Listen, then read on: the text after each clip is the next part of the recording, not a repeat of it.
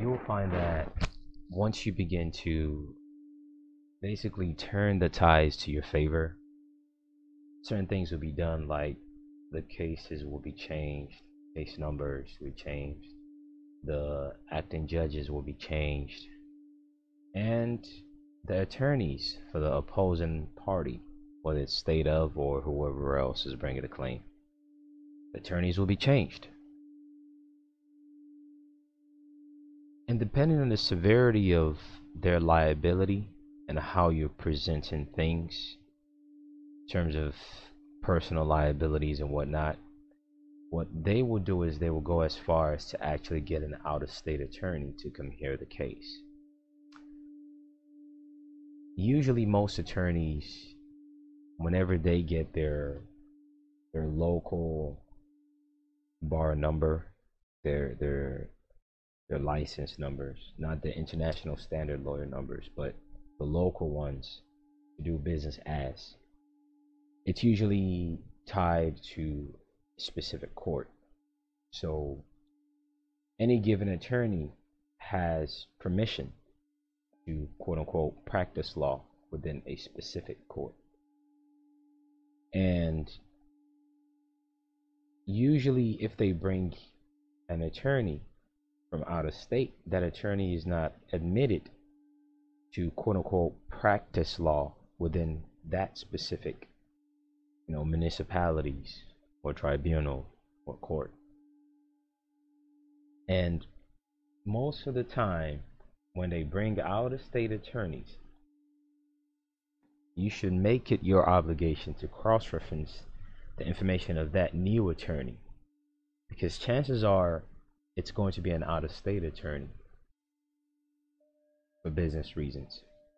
And even then, that out-of-state attorney still has to be functioning under the auspice of the current attorney in that division, because each counties will have divisions of state attorneys and whatnot, and whoever that out-of-state attorney is would have to kind of work as a partnership with them. So that out-of-state attorney will usually just do a notice of appearance. If it's a municipal tribunal, they don't even do that crap. They just go along with and just get along with it, unless you bring it up. But if you're in a federal court, they usually do things a little bit more formal, so to say. So the formalities are there. So either way, you can bring this up, either it's on federal level or state level, because there's an equivalence of this on a federal level also. But just for state courts, so to say, if you're in a county court, or if you, whatever type of court you're in, equity court, whatever it is, this is always a consistent factor. And it is this: every out-of-state attorney requires something called pro hoc vice. Spelled PROHACVICE,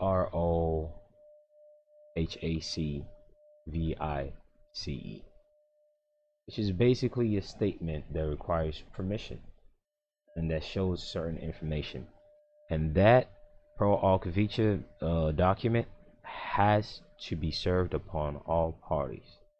So if you do your due diligence and figure out that, oh, this attorney that they're now passing along to, they're passing the baton to, you're not a state attorney, you can disqualify that man or woman.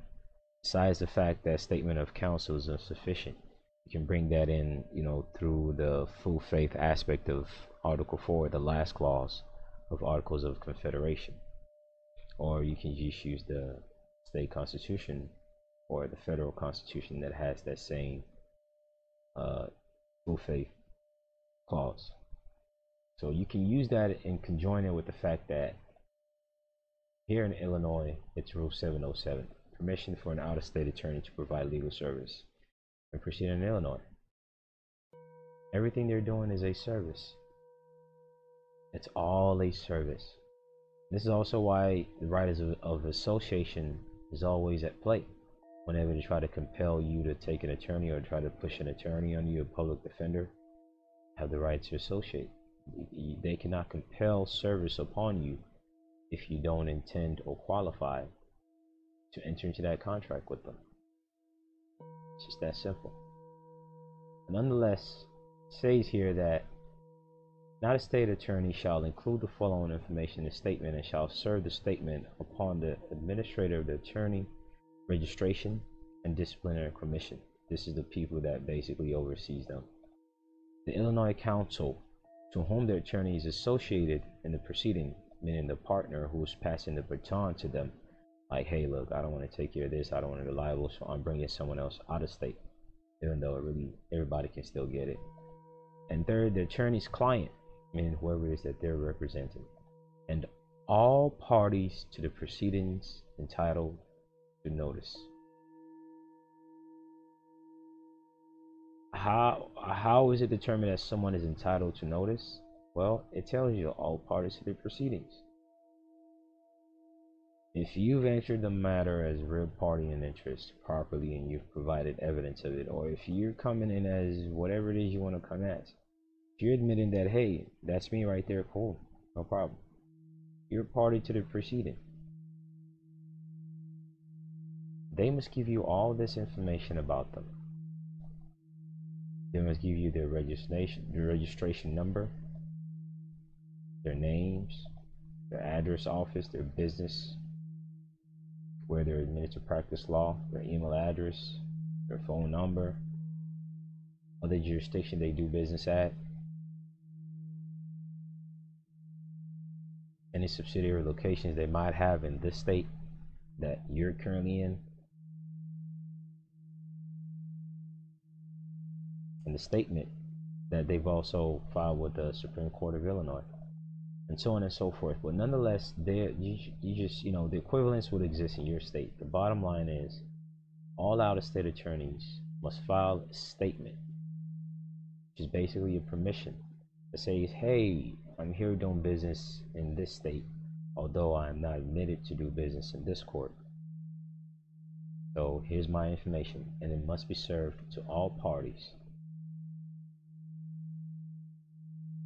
And even when they do that, you can still attack their standing and capacity. Since they attack you on different ends, just keep these in mind to be used as different tools to go at them from different ends also.